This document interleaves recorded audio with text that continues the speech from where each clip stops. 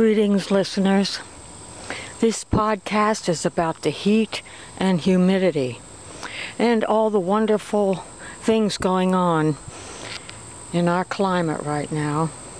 Hopefully your air is breathable.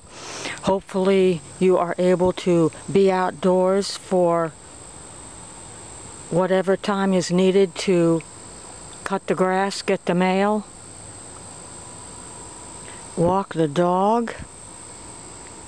It feels as hot as people say it is in Arizona. That's where I'm not in Arizona. I have a high school friend who moved to Arizona. A very interesting story. I think this was in the 80s. With the housing crisis and prices were reasonable. Well, as it turns out, being outdoors was just not something that people were able to do.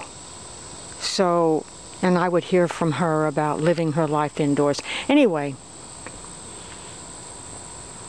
I am outdoors in my yard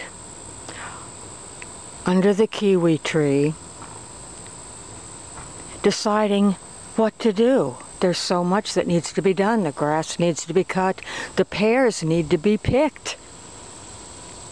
And a few other things.